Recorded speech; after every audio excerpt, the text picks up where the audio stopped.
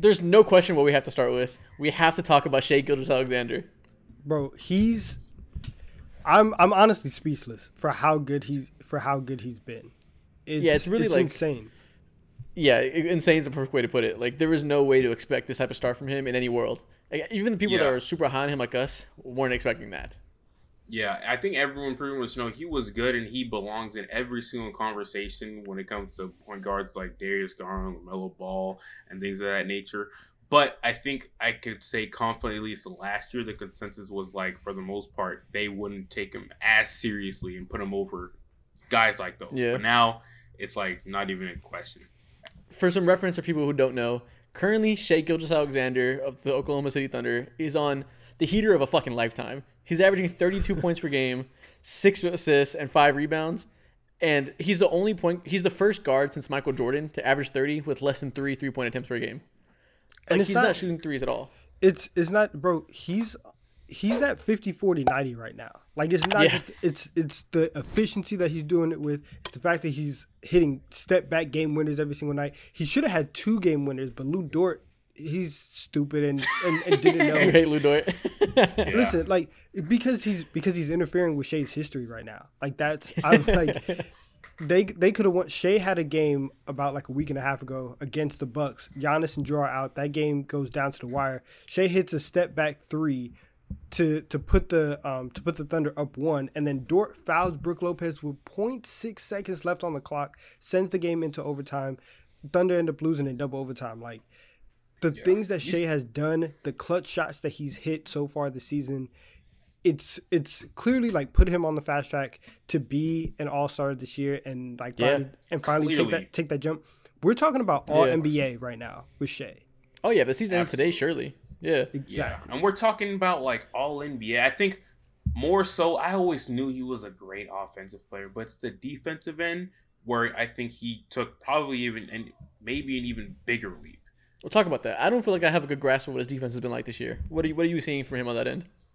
I just see tenaciousness, and he's actually using his big, lengthy frame like he's supposed to, bro. Yeah. I feel like there's a lot more seriousness and more pride in his game right now, and he's just more aggressive as a defender. He just cares a lot more, and I think he's always had like the necessary tools and correct fundamentals to be a great defender. Coming out of college, that no one ever called that out as a weakness for him whatsoever. You know, it was a thing that was known to be or supposed to be eventually a strength, and now he's turned that corner, and now that's like a big part of his game as well, and his team's game. For sure.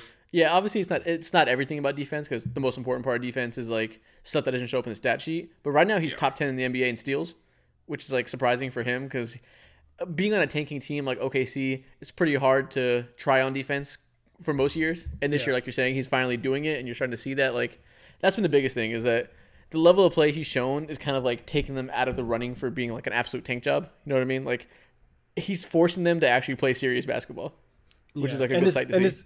And it's not just the steals. Honestly, the biggest jump defensively, like numbers wise, comes with the blocks, because he's like been around. He's been around like 0.5, 0.7. Oh, 1.4. Jesus. He's at 1.4 blocks right now at the guard position. Like that's the crazy jump. That's where you're seeing all of that tenacity that Mo's talking about on the defensive end. And you're right. Like they can't tank anymore. That's dead. Yeah. You know what's interesting too? He's clearly trying harder on defense in a way we've never seen him do. But he's doing that while also having one of the highest usage rates in the NBA. Like, he's up there with like Luka Doncic, Trae Young type usage rate. Like, it's 35%, which is like top 10 in the NBA. Like, everything's running through him. So we'll see if he can keep up that level of effort on both ends. But right now he's like up there as those few players that have an imprint on the game on every possession, both sides of the court. Now that's pretty fucking rare. Yeah, he's gonna get the Player of the Month. Right, like this November is going to be Shai's month. Yeah. What all NBA team do you guys think that he's going to end up on? Because I kind of think that he's low key on a path to get up to first team. First is going to be Luka and Steph. Make that clear. It's going to be Luka and Steph. It's Luka and Steph. I think he can challenge. I think he might be able to challenge Steph for first team right now. I guess, but Steph's team is going to, like, we're going to talk about them later, but the Warriors are going to, like, get out from the bottom of the conference. So, like, record-wise, Steph is still Steph. He's going to get first team. Yeah. But it's not going to be like a blowout. If this keeps up, which is a big if because we've only seen him do this for 15 games. If he remains like a near 30-point scorer on a great efficiency, he'll be second team. I think you're right. Yeah, absolutely. I don't think that's crazy to say at all. But like, I don't really see an avenue for him to be first team, like you said, Isaac, unless like Steph was, God forbid, was to go through some type of injury, which could happen. The last time we saw him hauling ass and absolutely carrying his team was the year 2020, and that's when they got the second or third overall pick and landed James Wiseman, and that was just a catastrophe draft. And like you said, we're going to go over them later, but I don't see a visible way for Shea to do this. But regardless or not, first team, second team, even if he makes a first team, which I would bet my money on that he makes probably. So wait, so you're with he me. meant to say.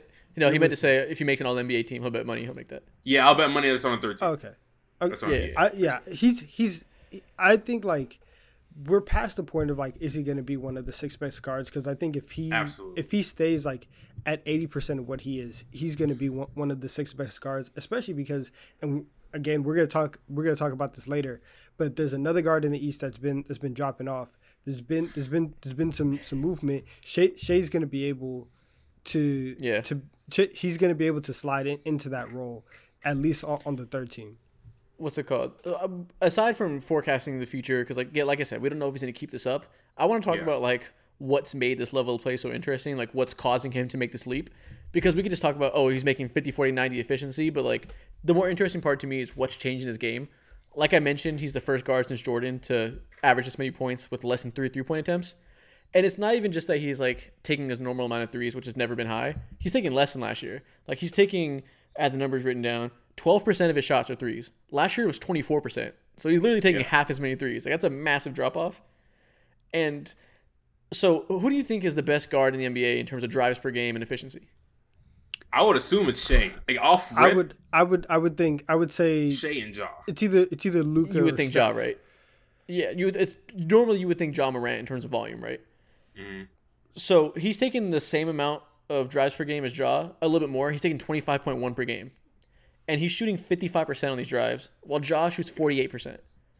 Yeah. So, like, think about that. Ja as being, like, one of the most tenacious, efficient drivers in the game from the guard position. And Shea is shooting 8% better from there. Yeah. That's ridiculous. Yeah. It's funny, though, because I don't, like, and again, I'm not trying to, like, hate on Ja or anything. I don't think of him as some, like, efficient, driver. Yeah, where I think of Ja, the thing is, like, he's just going to go to the rim all game long.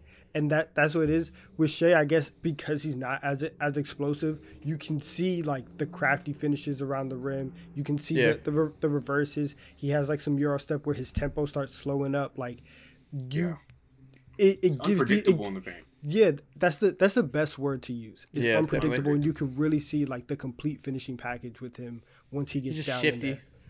Yeah. He's like slippery. Like he has a slithery finisher badge on Hall of Fame.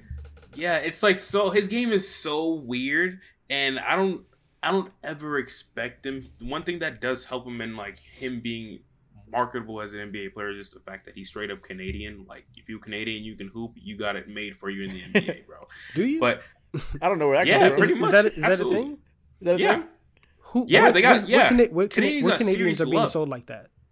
What Canadians are being sold like that? Yeah. Yeah, explain it to me. Like, what's the pattern? I would say guys like Andrew Wiggins, Anthony Bennett. He got a lot of love. Did I say Anthony Bennett? Was that his name? It's been a minute. Are we talking about Anthony Bennett right now?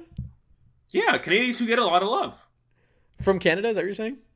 Yeah. Oh, okay. Yeah, you're right. Yeah, Canadian NBA fans definitely ride for their guys. I thought you meant they ride. NBA That's what I'm saying. Okay. Yeah. Okay. Yeah, you're right. You're right. Yeah. Okay. Fair. So yeah, exactly. But like, as we were describing Shea's game, it's just really, it's sexy to watch, but at the same time, it's not what you're used to watching because you are used to the traditional super very quick. Different. You can shoot from dumb deep, or you're like stupid athletic, and he's neither of those things. Mm-hmm. None of those things. 100%. Like the common trend in guards these days of like the elite of the elite is these, like people call it heliocentric now. I think Seth Partnow coined the term of these guards who can be your go-to scorer and go-to playmaker and create everything for the team. Shea's almost in the mold of like a wing, like almost like Jason Tatum. Shea and Jason Tatum are kind of like keeping this old tradition alive of these bigger wing, big guard types of players that will just dominate by being an absolutely unstoppable scorer in every possession. They're gonna, they're getting a bucket, and that gravity they create is gonna be what makes their team go. Like the old Tracy McGrady model, Carmelo Anthony. Shea's keeping that alive as a point guard, which is crazy. Philosophically, and this is very interesting, and I really want to know what you guys think. Would you rather have a guard like that to where your offense is heliocentric, or would you rather have your best player be in that Shea, Jason Tatum range where that they're like they have pretty good playmaking, but they're just an absolute bucket, and then you can kind of fill in what you need with everybody else? I'd rather the playmaker. I mean, I'd rather have Luka than Shea. Like, I'd rather have the person that has playmaking and scoring. But if you're at this level of scoring with this type of efficiency, and like a normal scoring guard that is scoring first only has so much of a ceiling. Like Devin Booker will probably never be a top 10 player in the league. But if Shea plays like this, and this is like what we're seeing from his peak, he can challenge that type of thing. If you can be a 30-plus point per game scorer, like you have to be super efficient like he's doing now, and it allows you to have the same type of ceiling as the playmakers.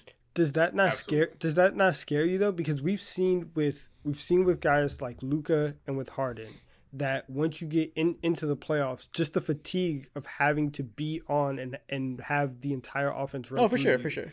Right, like.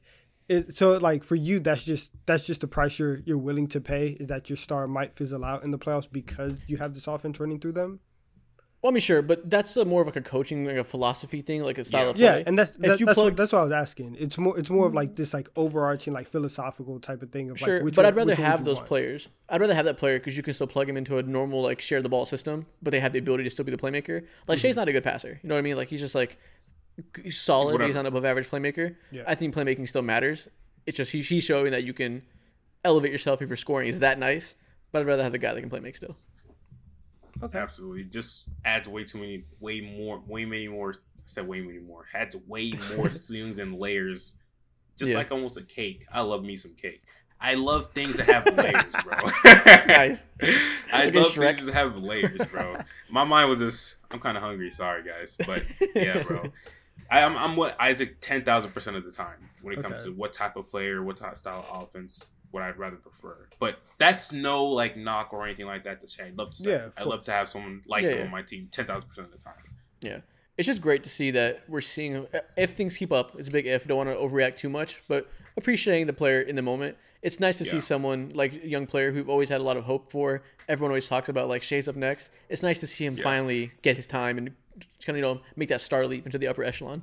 So my question to you could be a potential TikTok. Do you think the Los Angeles Clippers regret the Paul George trade? Ooh. It depends how Kawhi's health goes. Maybe a little bit, but they probably regret it, but they would do it again because, getting Kawhi is worth it. Yeah. That's very yes. I think they do. When you trade for Paul George and Kawhi and you make this whole big swing, the expectation is championships, and they haven't made a finals, and they've blown a 3-1 lead. They've had Kawhi out for 2 years. It just hasn't gone the way that it's gone. They've spent all this money doing it. So yes, I think that they regret it. Yeah. I mean, it's easy to say yes, they regret it in hindsight because it hasn't worked out. But I bet if you ask them again, they would take that chance and hope it works out 10 times over. You know what I mean? Like, you're getting Paul George and Kawhi. You're setting yourself up well. If you get unlucky, you get unlucky, but you got to make that chance. Absolutely. I like those answers because a lot of people, that's like a similar question to when people ask, when people are starting to question the whole Anthony Davis trade or whatever. It's like, dude, you already won. But for the Lakers, it's an already easier question to answer because they literally already won. And for the Clippers, they're not completely out of possibility to win within the next few years at all. It's just interesting now seeing people double think that and call that, this is one of the worst trades in NBA history. This might go down. I guess hindsight. I mean, it was a good process. It didn't work out. It doesn't work out. It's not one of the worst trades. It's one of the disappointing trades. It's one of the most overpriced. They definitely paid 100% overpaid to go get Paul George. I don't think you would ever get a haul like that. This is a 2-for-1 basically though. You can always say that in hindsight though, because injuries, it hasn't worked out. But that doesn't mean it was a bad process. You know what I mean? It's still a high price.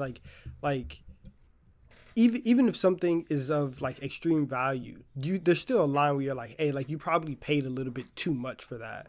And like, yeah, but I don't think they did. It was PG and Kawhi. You know what I mean? Like it wasn't just for PG. Like it was to get him and Kawhi as a package deal. Like I think it was fine value. That's the price of Kawhi too. If you weren't willing to give, if you're being a pick stingier, then that whole trade falls through, and then they're stuck to continue being mediocre. And who knows if Shea continues to develop to the point guard he is today? Because like I'm sure we all know, CP3 had a heavy influence into his game. And I'm not saying that CP3 made him or anything like that, but I'm sure that he's picked up a couple things to go ahead and help him speed up this process. You know, so. Great influence. I would do it again if I was in LA. What'd you say? Yeah, for sure. So yeah, I was agreeing. CP3 is a great influence to have in your locker room for a young guard. 100%. But yeah, Shea's him. For sure. I'm glad we got that out. Got the Shea talk over with. It was definitely something that was like on the tip of my tongue. Had to talk about this. But welcome back to episode 11 of the Deep 3 podcast. We're here talking about Shea Gilgeous-Alexander. Some teams that have been disappointing. Some players have been disappointing. And a little bit more. But first, we got to do what we always do. And we got to react to your guys' NBA hot takes. Let me hear some hot trash. Let's go for it. Hot trash. We got some decent ones this week. That's what I'm saying. You love being mean to everybody's hot takes. Absolutely. I advocate for bullying. I'm so dead ass, bro. Bullying our fans. Let's go. Okay. First one. Hooper says that Russ is better than CP3 all time. No. Ooh. Oh, yeah. Ooh. Yes. Russ is better than CP3 all time? Yes. No. Yes. Why not? What's the case for CP? I just think CP3's been a better basketball player. He's just a better basketball player. He's just impacted winning more. Yeah. Like, I get it. Russ has the accomplishment with the MVP. I understand if that's really what weighs it for you. But I think over a body of work, stats... Okay, the volume of stats is in Russ's favor, but impact to winning and the stats that matter favor CP. I think I would take peak Russ over peak CP3, but I would take CP3's career over Russ's. I'm easily taking peak CP3 over peak Russ. Even peak Russ, where he's a stats machine, I think it's so much easier to play winning basketball around CP and build a contender with that style of play in the playoffs. It's not even a question for me. Well, see, I don't feel that like 2016, 2017. I don't feel like that's peak Russ. I think that's like I think peak Russ is the 2 years leading up to it. The year that they blew the 3-1 lead, that was the best year of Russell Westbrook. I think the year after that is, hey, obviously like Durant left, you go and do you and have your like revenge season.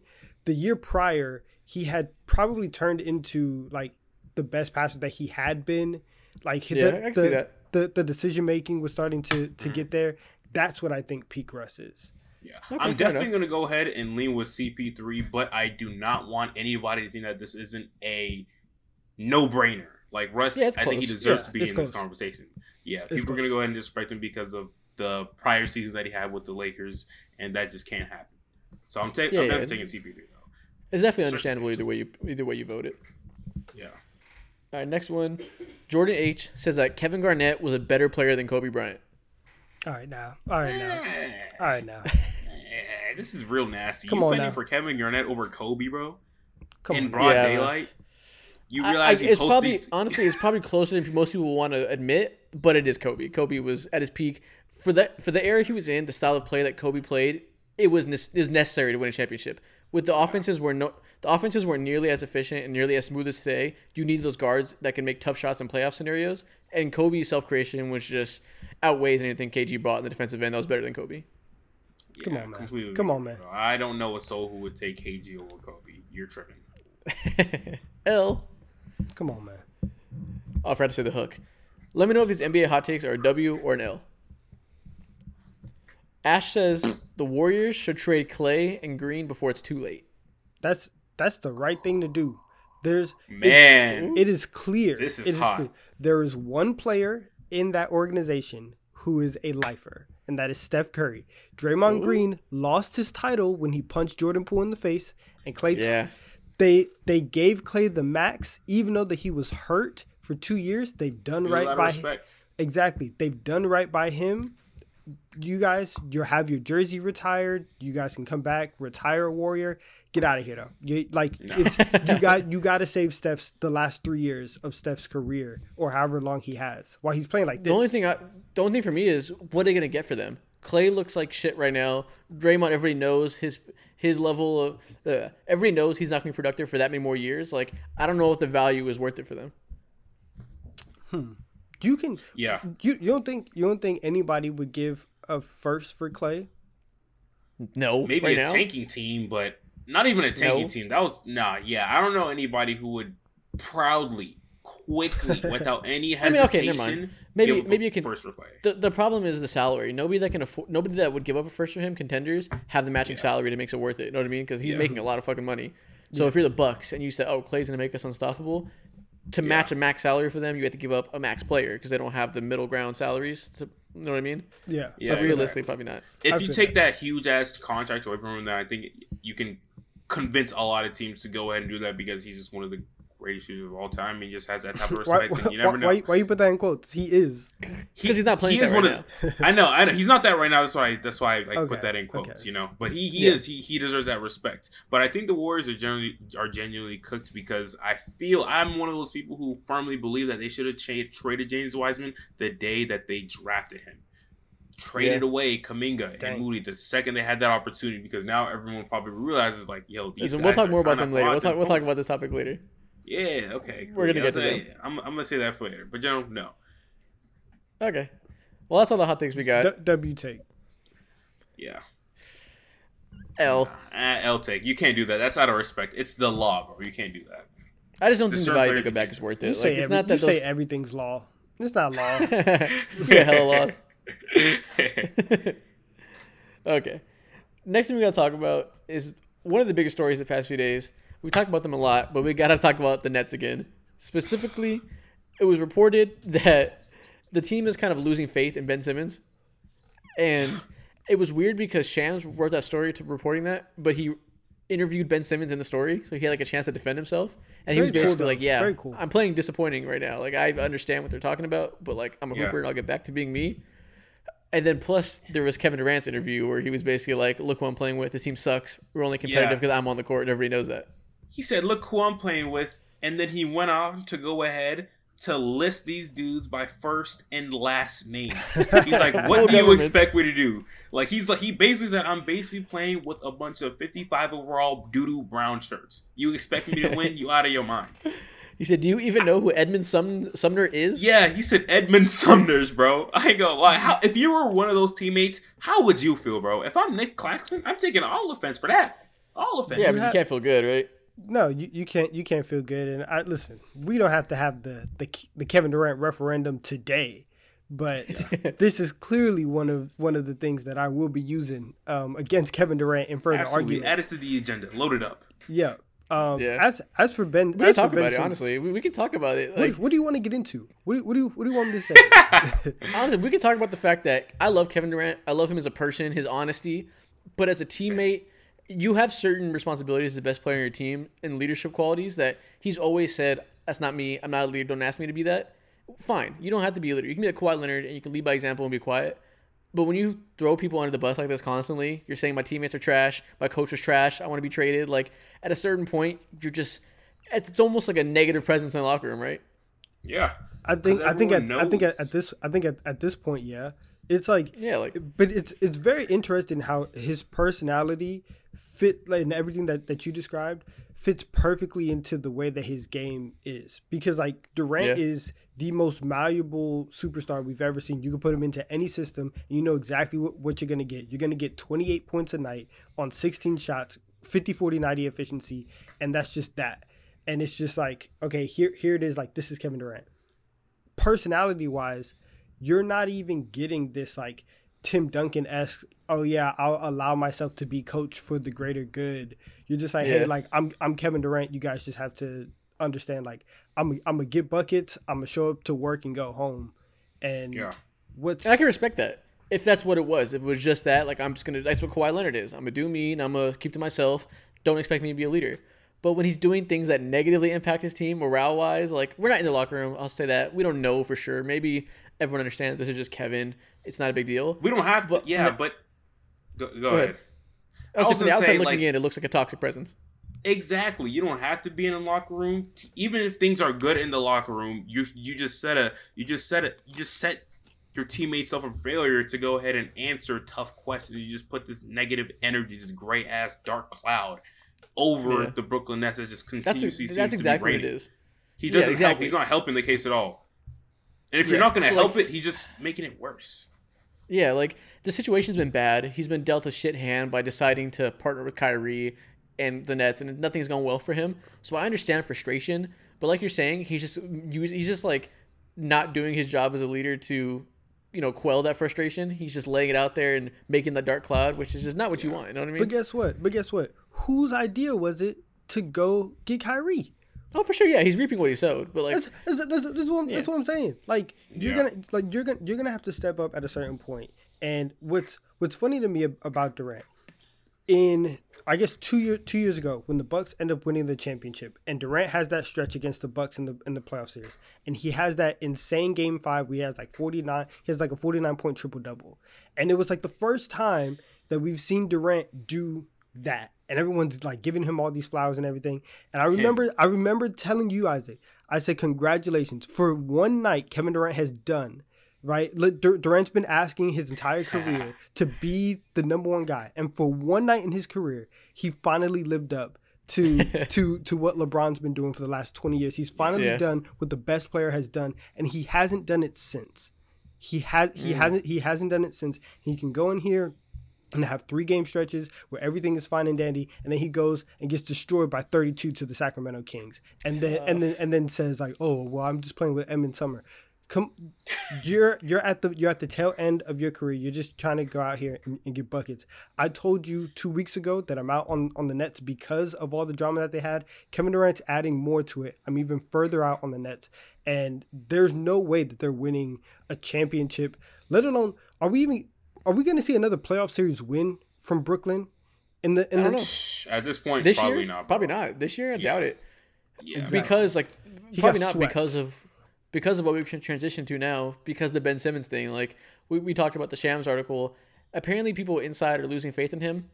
I can tell you for certainty, it's probably Kevin Durant, right? Like, absolutely. Like, it's Kevin Durant didn't name drop Ben Simmons in the article because he understands the tepidness of the situation. Yeah. I guarantee you he doesn't have faith in Ben Simmons right now. From everything we know about Kevin Durant, he probably hates playing with Ben Simmons for everything we know. Like, it's not a good situation.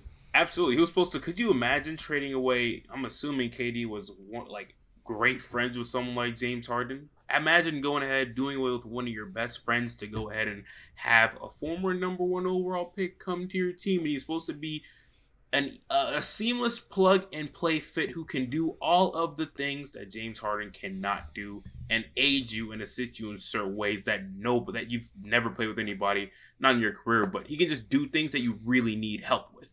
And he's not doing any of that to the highest degree that we know. Bro, he's playing like is capable. You can put 45-year-old Nene out there and he'd be more efficient than Ben Simmons. Holy shit, bro! I could put up Al-Farouq Aminu, bro, up there, and he'll do more than fucking Ben Simmons. Yeah. Are you crazy? It's crazy because I'm sure as you guys remember, a very staunch Ben Simmons supporter coming into this year. My whole thing was, I'm not going to be the first one to write him off. Like, people are giving him so much slack. He missed a year. We don't know what he's going to look like. Everyone assumed because he hadn't played, he was just ass now. And I was like, let's give him a chance. Maybe he's given some time, some runway to get get the game under his feet and whatnot. He's had some runway. He fucking sucks. At a certain point, I was going to say, he fucking sucks right now. Yeah. Dog. One of the most irritating things to play with, one of the most irritating type of players to play with is players who are not looking at the basket whatsoever because you're blowing so many opportunities and you're not only making life harder just in general for yourself, but for the rest of the team. It's just a nasty ass stench, and now teams are guarding you a whole different type of way now. Yep. It's literally 4-on-5. It's literally 4-on-5 basketball because they don't Let's have to. Let's talk about why though. They don't have to worry. Let's talk about why he looks like shit, though. Because it's so easy to just be like, his season high is 11 points. He's ass. But specific reasons why. So obviously, you got to be sensitive about it because a big part of it is clearly a mental thing for him. Like you talked about, he's scared to shoot. So that's whatever that is. There's always a lot of ugly conversations around Ben Simmons' mental health. This is part of it, but also he just doesn't move like he used to. He looks stiff as fuck. Like those back injuries are caught up to him. When he dribbles the ball, he used to look fluid. He used to look like he runs like a gazelle in transition. Now he looks like an old man dribbling the ball. You know what I mean? Like he doesn't get as low when he dribbles. Yeah, I can agree to that. He doesn't get as low when he dribbles. He's not as like, I don't see much acceleration or as much acceleration and burst. And he's only like, 25, 26 years old or something like that? Yeah, he's young. Yeah. Which is crazy. And maybe it'll be a thing like where it takes him a year to like get back to some semblance of his old self. But that's a big assumption. Like right now, it looks like he's lost athleticism, at least for the time being. And combine that, which is probably a big reason why his confidence is shot. Because, if you're used to playing a certain way and you come back and you're just not physically capable of doing those things you were once capable of, mentally that's hard to have that confidence. You know what I mean? Yeah, and it's not only listen. He sat out a majority of last year with a back injury, but in the story that with Shams, he's talking about getting PRP shots in his knee, right? and so you have every part of your body that's not like capable of doing whatever. And if we go back to it, if you're struggling, it has to be even worse whenever the environment around you is not conducive to just say like, hey, we'll give you time. We traded all these assets to go get you. We're gonna allow you just a little bit more leeway. Like we're not at Thanksgiving, right? Everybody says that the NBA season starts at Christmas. We're not at Thanksgiving, and this entire team has given up on Ben Simmons. So that aspect is not good.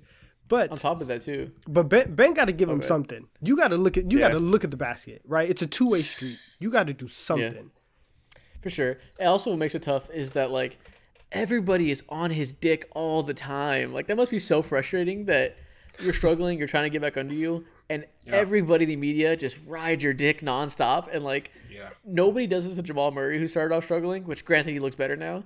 It's just because Ben Simmons and because he did to himself partly, like by forcing his way out of a playoff team and like causing drama. So it is partly his fault. But regardless, it must be so frustrating to have these confidence issues, these physical issues, and just be under a microscope all the time. Like, it's like him and Westbrook are the most dick road players right now in terms of everybody's just constantly on their ass. Absolutely, and I mean, like, it's sad and it sucks to see. And now this also just raises a random question. Who has the worst contract in the entirety of the NBA? Ben Simmons, in my mind, has to be damn near number one, if not number one right now.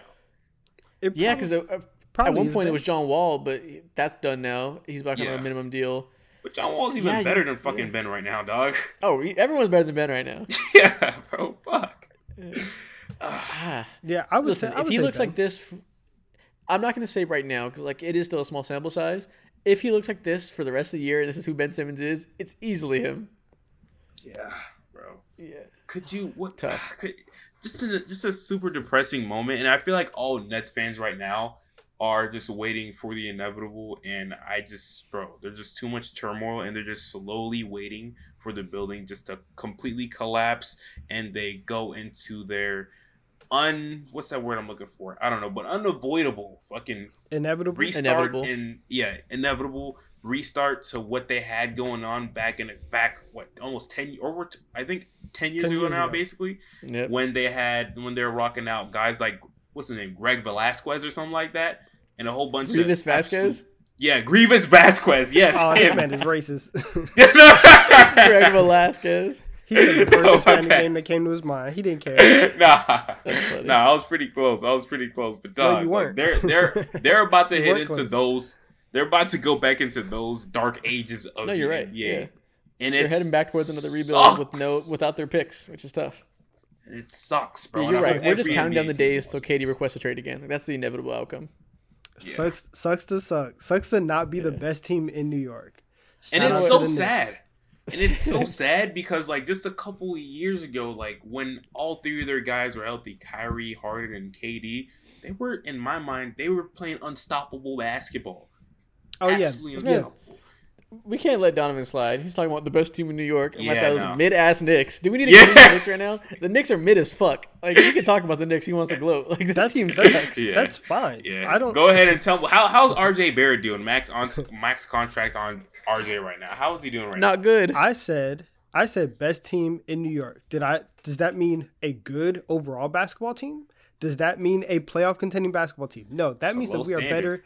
That means that we are better than the Brooklyn Nets. That is the only thing that matters right now because we are in the most mid era of New York Knicks basketball. Through the first 10 games of the season, the Knicks were 5-5. They had 5 wins against teams under 500. They had 5 losses against teams over 500. This is the middle, and this is where the Knicks are. Listen, I don't want to talk about the Knicks too much. Tom Thibodeau's going to get fired. I can tell you that. We're counting down the days. He's out of there. Easy. He absolutely deserves it, bro. His time is on the way. They're probably looking for places to send Julius Randle and trying to figure out how to make this Brunson, Barrett backcourt work. But it's not fun. It's not like overly fun right now. But it is what it is. It's fun to be the 25th best defense in the league and have no chance of getting better. Only fun that they have is reaching out for hope and just praying for and just daydreaming, having wet dreams, bro, about the day that Obi Toppin starts and Quentin Grimes goes off. What they have is wet nightmares about what could have been if they would have traded for Donovan Mitchell like a smart team. Yeah. But what could have been? Yeah. That's so rough, bro. But that's enough negativity. Let's move on to a team that has been positive right now. We got to talk about the Sacramento Kings. Oh, no, I'm still being negative. What is, of course. What are you talking about? Donovan, Listen, what were your expectations for the Kings to start off the season? Listen, tell me. I'm going to let you guys go ahead. No, I want to hear you first. No, I want to hear you. Fine. No. Fine. I'll be the negative one, and I'll say why I don't like the Kings, and then you guys can tell me why they've been good. I don't like the Kings because they remind me exactly of who the Charlotte Hornets were last year, where they are a fun league pass team, but in terms of being like a good basketball team, that's not really in the cards for them. They run really fast, they score a lot of points, they can't guard they can't guard anybody, and literally if you look at who the Hornets were post All-Star break last season. They were second in offensive rating, only to the Boston Celtics. And then defensively, they were 21st in defense. The Kings this year, second in offensive rating, only to the Boston Celtics. Defensively, they're 26th. They run up and down the court. This looks like an AAU team. It looks like a JBA team, and that's all that they do. Exactly why they're so fun, bro. It doesn't matter. No one's seriously. Are you crazy? Who's seriously banking on the Sacramento Kings to make noise in the playoffs? Are you for right now? No one cares about none of that shit. It's exactly all about vibes. They've been having one of the worst vibes in the entire NBA over the past 16 years. Just absolutely no motion. They were the definition of no motion, bro. We just want excitement. We want some type of culture. And I'm over here talking like a fan when I generally don't give 2 shits about them. Generally don't care about it. But I just like seeing people and things overcome a big ass hurdle, and that's what they've done over the last 15 games. 10 games. Oh, whoop-de-doo. Let's throw a parade. You finally won 6 games. Bro. If your team was as down bad as the Sacramento Kings, you'd be having a fucking parade right now, dog. A parade. What are you talking about? All I want to say is good for them. All I want to say is we need to give Kevon Huerter his flowers. Oh, yes. Hey, this man is top 5 in the. He's top 5 in the NBA in 3-point volume. He's taking 95 threes before yesterday's game. I don't know what it is now, and he's shooting over 50% from 3. That white man is fuck. You telling me the Atlanta Hawks went ahead and we got bogey, bro. We got bogey. We basically swapped white men with the Sacramento Kings. And we got the older one who can't move, who has no motion, and has a cooked ass knee. Seeing Kevon hoop, but that man is thriving. And the fact that Kevin is thriving is such a symbol of what's made the Kings so good this year. Yeah. Right now, they're just raining hell from 3. They're by far first in the NBA in 3-point volume. 40% of their shots are coming from 3. And a big reason for that is Kevin shooting 50%. But they've just been utterly ridiculous. When they have De'Aaron Fox and Sabonis on the floor together, their offense is just on a whole nother level. They have a 121 offensive rating with them together. That's ridiculous.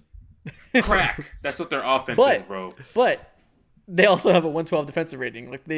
Who cares? They're positive. They're plus 10, which is fantastic because their offense is right now unsustainably good. Yeah. But their defense is pretty bad. I'm happy for them, bro. Literally just a couple, maybe last week actually, Tyrese Halliburton hopped on the JJ Reddit podcast and he was talking about how the Sacramento Kings had absolutely like no culture. And now it's starting to build, bro. Just a couple of hours ago, Donovan went ahead. Don't do that. You were the one over here screaming "Beam Team" in the TikTok comment section, right? Beam just a couple team. hours ago. Exactly. That's so fine. Name another team doing that right now. I sent that TikTok to the group chat because it made me laugh because the Aloe Black song in the back was absolutely it was hilarious. I love those TikToks. Secondly, you're talking about a team building culture. Yes. After 4 wins. Come on. Oh, you're a hater for real. You're a hater for wow, bro. Do you know who you are? You're a Knicks fan. What are you talking about right now? If anything, you should be. You know what I think it is? I think you're jealous, and I think you're envious of them right now. That's what I think it is. You would kill for Domantas Sabonis to be on the Knicks. You would absolutely kill. You would kill. Be real. You would trade your firstborn child for De'Aaron Fox. These guys These guys are 7. They're 7-6, right? Their wins have come. They've beaten Brooklyn under 500, Golden State under 500, Lakers under 500. They got a very good win. They got a very good win against Cleveland. Orlando under 500, Charlotte under 500, Miami under 500. They know what that says to me? They're doing what they're supposed to do. Yeah, exactly. The first step to building a competent team is beating the teams you're supposed to beat. And listen, that's cool. Can we get to Thanksgiving before we start talking about they're building a culture? This is the Sacramento Kings, guys. They're gonna mess it up. They're gonna mess it up. This is what they do. We're just saying they're a fun 8 seed. Yeah, I love them, bro. I love watching them. They're not building a contender, but they're building something when they previously had nothing. So it's been a positive sign. Speaking about nothing, and this is probably a good connection because we were just talking about the Sacramento Kings. Let's go ahead and talk about the Hawks. Ironically enough, your boy sucks right now. What's wrong with Trae Young? Oh my fucking! You couldn't wait till I let your shit off. You were holding that shit. We need to talk about Trae Young. The Hawks have been incredibly good so far, but Trae Young has been incredibly bad. At some point, this man needs to remember how to make shots.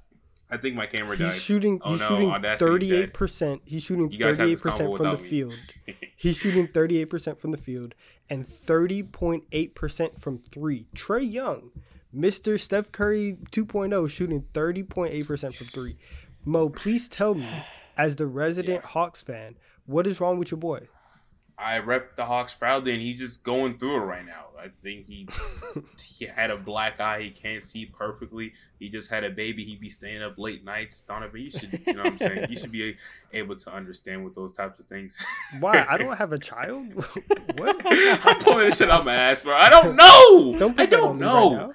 Right I don't know, bro. I honestly think, it's on a serious note, he's never played so much off ball in his career like this since he was like in middle school middle school, dead ass, bro. When he was in high school, straight hooper, had the ball in his hands like 90% of the time. College, same exact thing. First few years in the Hawks, same exact thing. And now he's off the ball so much to the point to where it's really hard for him to go ahead and find his rhythm on a consistent basis. And also, you make it even harder to find your rhythm when you're just passing the ball and you stand 5 feet away from the 3-point line with your hands on your waist, just looking at what DeJounte is doing on the court, bro. And I think I blame Trae Young because, like, at the end of the day, bro, you just have to make shots, and he has that ability to do so, and I'm not too worried about that.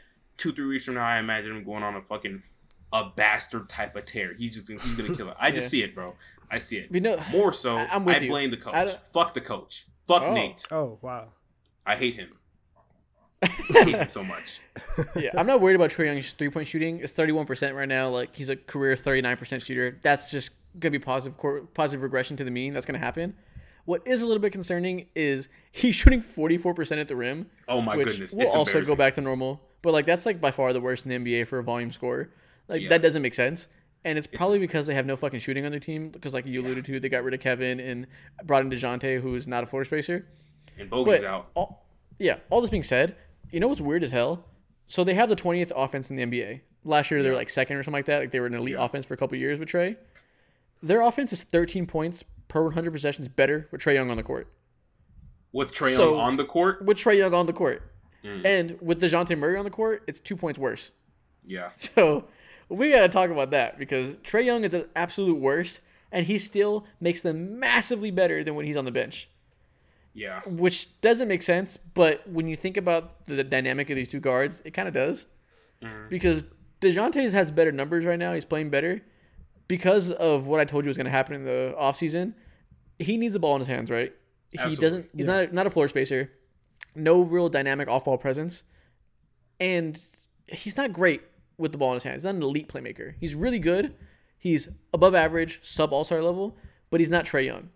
And when you make this guy be the center of your offense, or not center, because Trae Young still has incredibly high usage, but when you make him like 1A, 1B of your offense, you're getting the ball out of your elite playmaker's hands too much to the point where you're basing it around the guy who's worse and gives you less of an offensive ceiling. Exactly. And that's what we're seeing. Exactly. And I put a lot of the blame on someone like Nate McMillan because this is just a very rudimentary approach. I don't think it's his fault.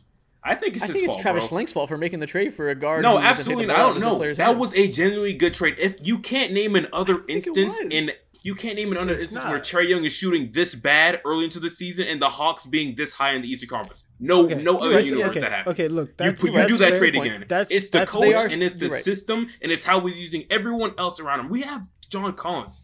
John Collins is not doing shit on the offensive end. We're paying him $25 million a year. You know why? Because just like Trae Young, he has to watch DeJounte Murray dribble. Like DeJounte needs the ball in his hands. That's the coach's fault. That is the coach's fault. Our system is way too complex. Our system is way too simple. That's what I meant to say.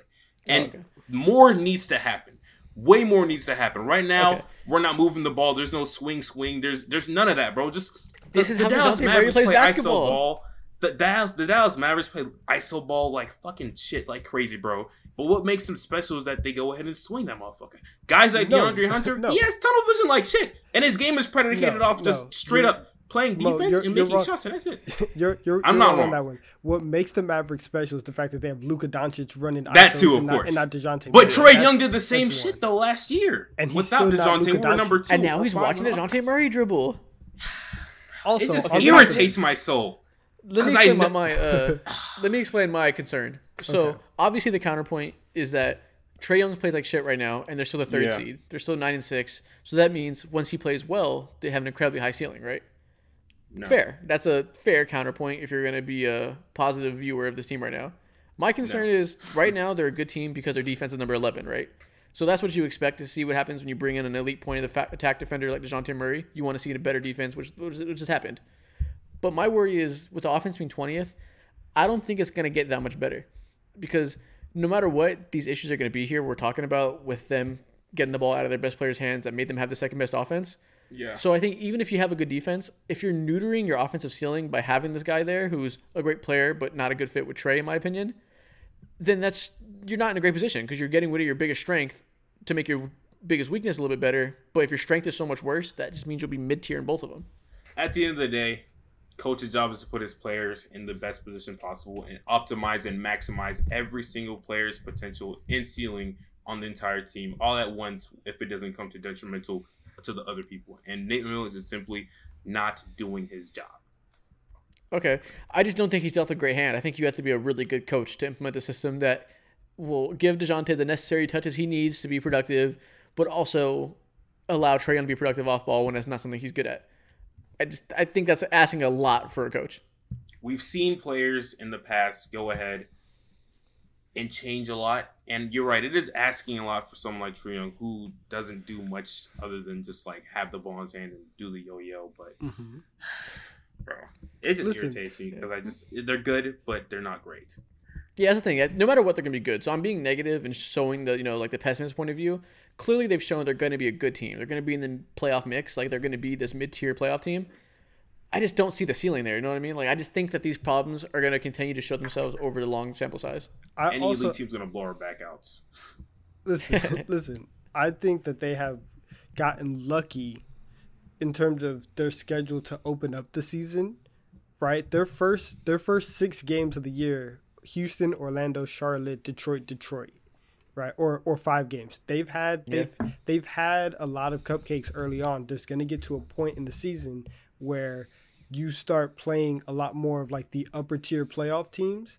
And once you go through that stretch, and if Trae Young is still like this, and like Isaac has been saying, you have this DeJounte Murray led offense with Trae Young being your off ball 2 guard, that's going to cause problems. We shouldn't say it's just DeJounte Murray led because it is still heavy doses of Trae Young because like they're staggering them. But it's just like you were so good because Trae Young did everything And I get you want him to not have to do that so he doesn't burn out like we've seen James Harden do in the past and stuff like that. You want that diversity. You want the diversity from a player who can also be good when Trae Young has the ball. And that's never going to be the case with DeJounte. It could be the case. Tough times. Tough times. They won't though. Like he's not like he's not Russell Westbrook. Times. He's not destroying your spacing, but he's not elevating you when he's off ball. You know what I mean? Yeah, exactly. I remember early in the season, DeJounte was like shooting 44% or whatever from the 3-point line. A lot of Hawks fans were geeked and gassed about that. And I was like, that's cool. Shots falling in, but I still don't believe in that thoroughly. And he's shooting like 32% from the 3-point line right now as we speak. I think we're gonna have our nights where. Our schedule early on in the season was super easy for sure. We played teams like the Rockets and also the Orlando Magic, and we did our job and things of that nature. Cool. But I think that there's slight hope with the style of basketball that they play purely because of personnel and the type of players that they have on their team. Like, Clint Capella is fucking eating this season. John Collins he's playing fucking defense this season for real. And Onyeka Okongwu is fucking there already, bro. So just those three big dudes in the paint who are hyper aware. I'm so happy John Collins. Those three big dudes? The girth of this team. That's gonna save them. I feel like there's no team in the size. There's no team in the Eastern Conference that'll give Giannis more problems than the Atlanta Hawks. Guarantee that. No other team. I don't know about that. I don't know. There's no team that'll give them as much problems. No team. What are you talking about? You think Onyeka Okongwu is blocking up? Okay, being big doesn't mean you're going to stop Giannis. Clint's too slow to guard Giannis. Onyeka is too small. John Collins is too trash. Like, there's none of them are stopping Giannis. Can you read off to me Giannis' stat line when he last faced those dudes? Please do that. Oh, we're taking fucking first 10 games of the season. I'm being a crayon eater when it comes to arguments like this. Kiss my ass. Great. I'm glad they locked him up when they didn't have Chris Middleton. But did Drew Holiday play that game? I don't remember. The last one Drew Holiday didn't play. It was a Javon no Carter. No Chris Middleton. Grayson Allen's been hurt. I'm glad that by throwing 6 bodies at Giannis, they were able to hold him under 30 points. Good for them. People are going to take me serious, bro. I'm funny. I am serious. What's next? What's next on the docket, man? Yeah. Honestly, we've gone pretty long. We're already at 50 minutes. I think we should get on to these TikTok topics because perfect. We have some good ones today. Let's get into it. Y'all Let's done? do it. Yeah. Yeah. So, I want you guys to pull up the group message and look at these jerseys. We're going to do what we did last week, and we're going to rate some of the new NBA City jerseys. All right. You guys down? Yeah. Let's do it. Let me pull up the chat. Mo, are you pulling it up on your watch? No. Yes, he is. You fucking super spy. I'm dead. Okay. So, you guys got it ready? Yeah, let's go. Okay. Y'all let me know if these NBA City jerseys are a W or an L. Let's go. The Cleveland, the land. Those are beautiful. I love these, bro. This reminds me of some reason, just some cool ass like that 70s shows type of vibes. I love it. I like it. I love it too. It looks real retro in a good way, but still a little modern. I love it. Yeah. And also, they're not too far away from their own color scheme, which I love. I hate when teams do some random ass shit. Dang. Okay. They, I don't love them as much as y'all do. Of course. I don't. But I'll give them a W because there's definitely much worse than this. Mm-hmm. Okay. Fair enough. I fuck with them heavy. Yeah. All right. What about this Washington Cherry Blossom jersey? These are whack. These are what? These are an L. I saw these on court. They look stupid. Damn. They look dumb. What? They look dumb on court, man. Bro, these are gorgeous. I fuck with these heavy. I'm a big fan of the color pink, and sometimes when people do it, like with the Miami jerseys, it was great until they did gradient, which wasn't great. This, I love it. The way they have the flower over the eye, that little touch with the cherry blossom in the middle, beautiful. It's alright. I'm in the middle of these. I don't love them, but I don't absolutely hate them either. I'm very about them. Pick a side. I can't, bro. This W or L? This is bottom half of the league right here. Oh, what's wrong with you? Ooh. Okay, just for that, I'm gonna give those a W because you crazy. Here I go, being the bad guy. Okay. Yeah. Okay. You fucking villain. All right, next one, the Milwaukee Bucks. I like these. These are kind of. This is actually my favorite one of the whole set of city jerseys. I like them a lot. Really? I don't know about the way favorite. the blue and the green, like it looks so clean. Like it just looks like fresh. I don't know how to explain it. Yeah, no, I feel you on that. The blue feels just so energizing, and looking at it on the court, it looks even better. It looks bright, 10 times better on the court. But it's not getting me crazy. It's not nothing generational or anything like that. It's alright. You know what? I love the simplicity and the W. brightness. I'll say W. I like these. They're cool. W though. The right answer. Yeah. What's next? The Suns. Oh, I'm about to throw up. It looks like a fucking. It looks like a fourth grader made these, bro. Who did this? What concept did they steal this from, bro? This is disgusting. We talked about the Spurs having Six Flags jerseys. That's what this is right here. I've always hated that big old logo that they've had in the middle and like no text. This color, oh my goodness! I can't say enough bad things about this jersey, bro. The one is yellow, red, white, and blue. That's just way too much going on right there. And I know it's little detail, but things like that, get that out of my face, bro. I should slap you for even bringing this upon my. Why are you asking me this question? The hell? Listen, I don't hate it like y'all do, but it's an L. I'm not the biggest fan of them. Yeah. Next one. That one sucks. All right. What about Minnesota? Bro, I'm from Atlanta, and this looks like a Marta goddamn jersey, bro. This is nasty as hell, either. This is nasty as hell, too. Just, no, can't do it. This looks like a G League jersey, for real. This is maybe like a college jersey at best. This jersey would be a top 5 draft pick in frat leagues across the country. Ooh, cold take. That's cold. You in your bag. Frat boys will love this jersey. They will eat this shit up, but if you wear this... No, I'm not with it. I'm not with it. These are the jerseys where the whole frat pulls up to the IM game and they all have different versions of that jersey. This is that one.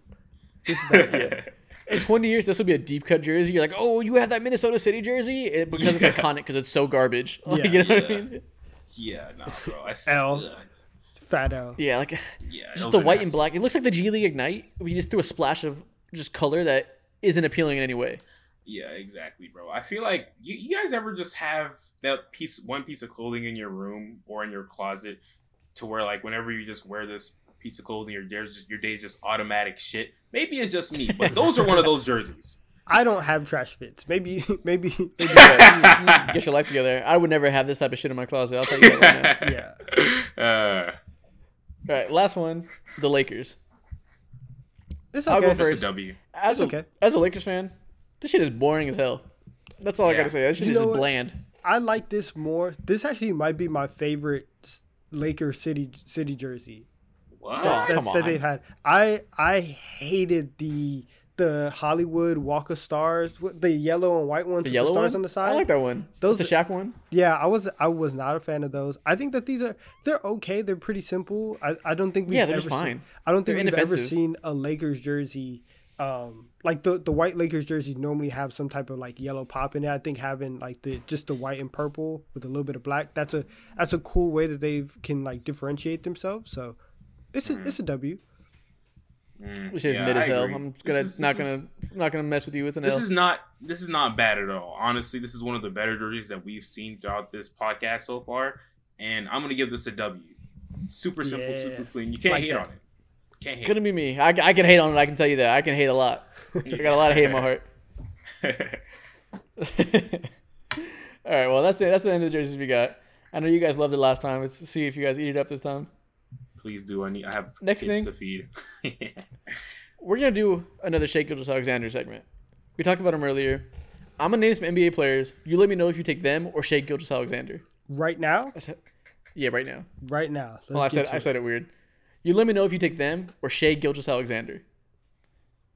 James Harden. I'm taking Shai. And it's not even close. It's not close. Tough. It's not close. Damn. Even though James Harden looked better to start the year? I don't want that fat man on my team. This man body shaming. No. Not only is he slightly washed when it comes to fits too, Shai put that shit on. So I need somebody that on my team, dude. I honestly, that's the closer argument. That's the closer argument. Is who dresses better, James or Shai? As for on-court production, I'm taking Shai. Yeah, it's not even a conversation. Nice. You're crazy. Okay, what about Karl Anthony Towns? Shai. You know me. Yeah. You know my game. You've seen my movies. I'm taking Shea. I'm taking Shea. Yeah, you read the Yelp reviews, bro. Yeah, I'm just icked out about Karl Anthony Towns. I ain't gonna lie to you. I'm gonna go Shea. If Shea is this level of scorer now, where he's gonna be a 30-point per game guy with elite efficiency, that's just simply more valuable than a big who isn't gonna be a defensive anchor. Facts. Yeah, hell no. Jaylen Brown. I'm taking Shea. This one's interesting. Because Jalen's a better defender, but Shea's scoring is such a higher level. Like, how does it weigh? I'm taking Shea. I think if you can be the offensive engine, the way that Shea is doing right now, I would rather that. And Jalen's scoring is very like erratic. Like you can have Jaylen Brown games where he has like 12, 13 points and he has a really bad night, and then the next night he's going to come out and give you 40.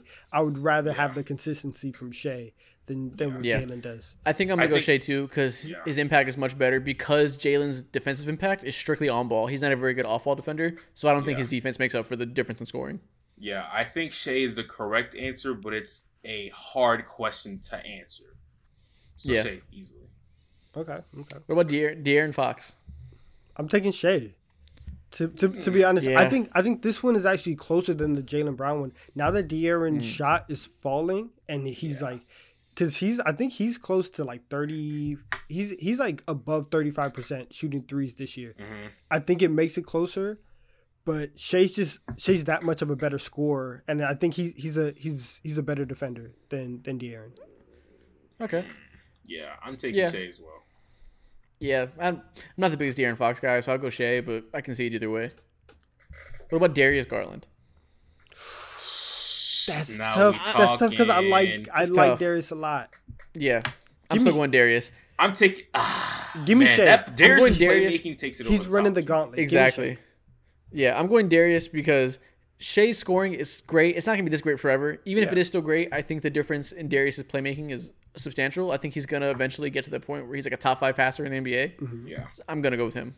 Yeah, I value the passing and the shooting a little bit more, so I'm definitely taking Darius. Even though long term, I'm taking that bet on the playmaker. I guess I'm caught in the moment right now. I'm taking Shea. He's running the gauntlet for me.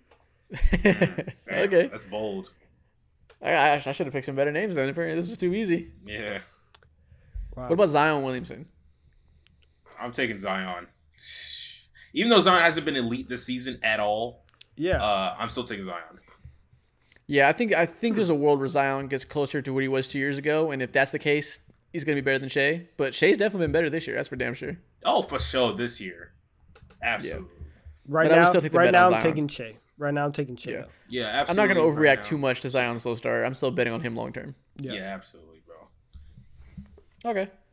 So the last thing you're not going to ask Ja? Are you kidding me? Okay, what about Ja Morant? Are you taking Shea over Ja, Mo? Nah, I think I'm gonna go ahead and pick Ja. This guy's annoying. Why the fuck did you ask me that then? he's a troll. Move on. Next topic. Anyways, last thing we're gonna do before we get out of here, we're gonna do another draft. If you stuck around long enough without going anywhere, congrats to you. You're gonna see it first. This time we're gonna do international players only. I'm finna cook. So what's the order? What's the order? I'm number 1. Order's good. Mo first, you second, me third. All right, bet. Mm-hmm. So let's draft NBA lineups with only international players. Let's go ahead. Just letting y'all know right now, I'm winning this. Number 1 pick, Giannis Antetokounmpo. Okay, that's fine. Number 2 pick, give me Hakeem Olajuwon. Wait. Is this all time? Yes. Oh, fuck. See, he wasn't prepared. He's not thinking big brain. I'm already fucking... Isaac, all right, whatever. Let's make your pick. Damn, I was really hoping you didn't pick Hakeem. Come on now. I guess I gotta go current players. I guess I gotta go offense and pick Jokic and Luka, right? Yep, that's good. Okay, I'm gonna take for my second pick. Give me my point guard. Give me Steve Nash. Okay. Wait, good pick.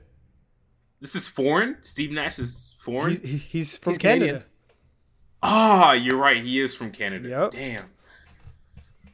Okay. Fuck. Damn. I feel like I'm going to regret my picks. There's not a lot of elite defenders here, so it's going to be kind of tough. Okay. Shit. This is tough. Now, this is through a wrench in my entire game plan, bro. This is tough. International all time. This is tough. This is tough as fuck. But I think I'm gonna have to go with Dirk Nowitzki. Okay. Respectable pick. Yep. Giannis and Dirk. Who's your next pick? Yeah, and then so I got Giannis, I got Dirk, and then I'm gonna need a guard, and I can't pick any other guard who would be a great fit next to these dudes, other than wait. Someone already picked Luka. Yeah. Of course, I picked Luka. Yeah, you picked Luka. Fuck yes. you. Give me Manu Ginobili. That's a good pick. That's my pick. That's my pick. Dang it. Okay. All right. We're gonna try to find our way around this now. I don't know if this counts. He was born outside of America. Are we gonna let this? Ride? No. If he played for Team USA, then no.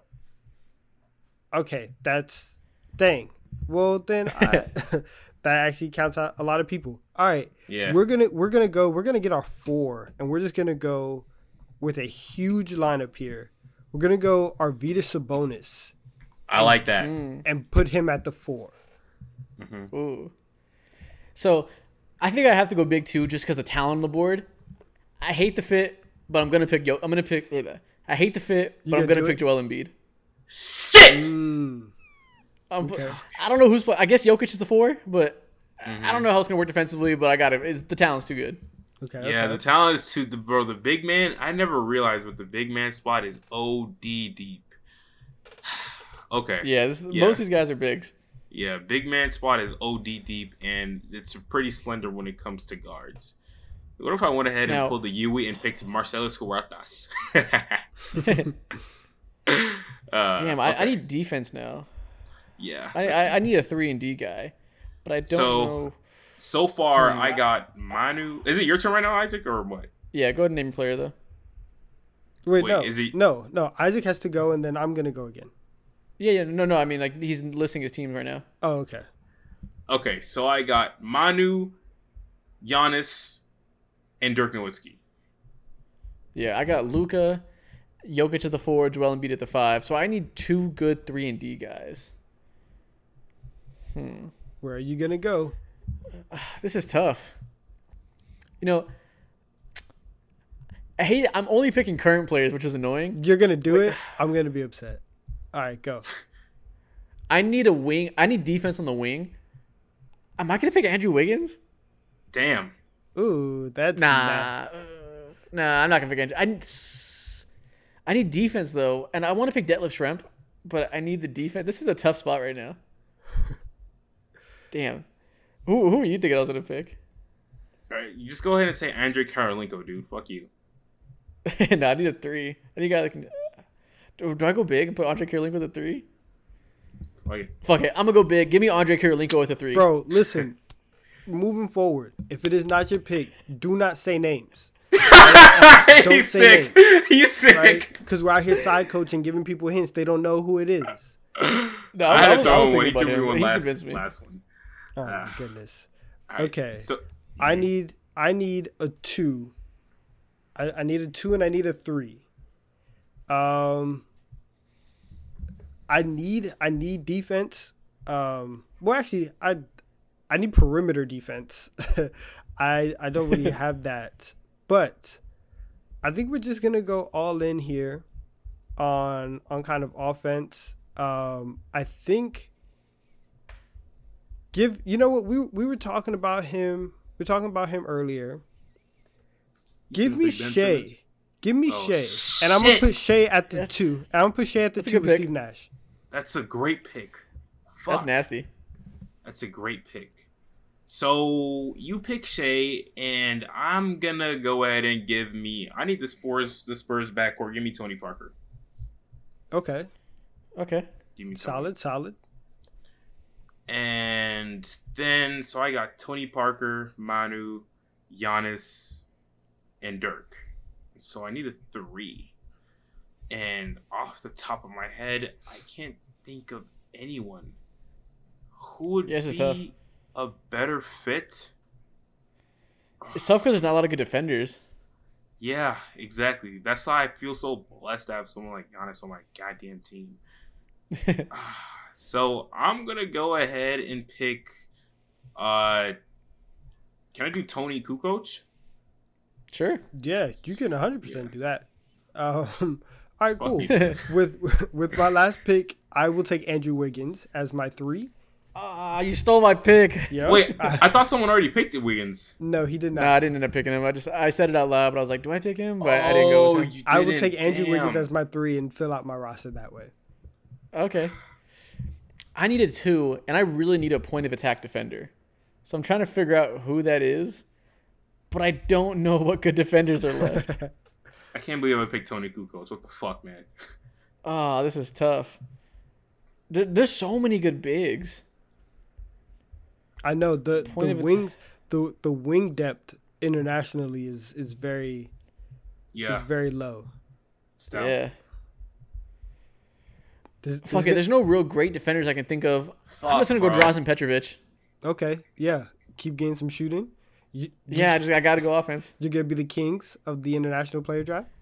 Did my camera just stop recording? Oh no. My camera stopped recording. I don't know how long ago. Oh no. Oh shit. Fuck. No. Damn.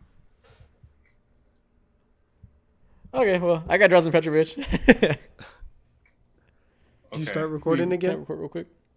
Okay. I just gotta go offense. I gotta go Drazen Petrovic. Can I take one of my picks back? Are we allowed one take back? Nope. Throughout the series. Nope. Wait, so nobody wanted Dort? Y'all could have gotten Dort for defense. What the fuck I want Lou Dort for? Lockdown. He's locked down. If that's all he has to do. Yeah. Oh my goodness. I ran out of storage, but good thing we're done now. Well, yeah. Well, that was a great episode. As you see, my camera's not on, so we gotta end it here. See y'all. See ya.